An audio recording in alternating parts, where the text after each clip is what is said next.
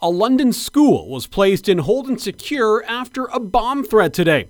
Students at Woodland Heights Public School were kept in their classrooms as police searched the school for a possible bomb after a threat was called in around 1 o'clock. Nothing suspicious was found. Police say the investigation is ongoing.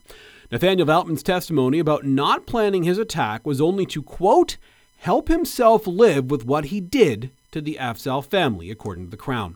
Veltman faces 4 first-degree murder charges after intentionally ramming his truck into 5 members of London's Muslim communities over 2 years ago.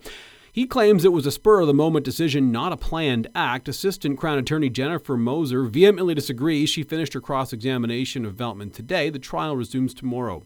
And green bins will finally begin arriving at London homes this week. The City of London will begin the 2-month process of delivering about 120,000 food waste containers. That starts today.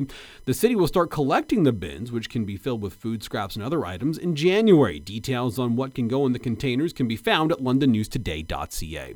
Classic Rock 98.1 weather. We'll continue to see some cloud cover in the evening hours, low going down to about 7 degrees overnight. Tomorrow, mixed sun and cloud, high going all the way up to 19. And on Wednesday, we'll get a little bit of rain in the evening and afternoon hours, high of 18. Right now, it's 14 degrees. For more on these and other stories, go to londonnewstoday.ca.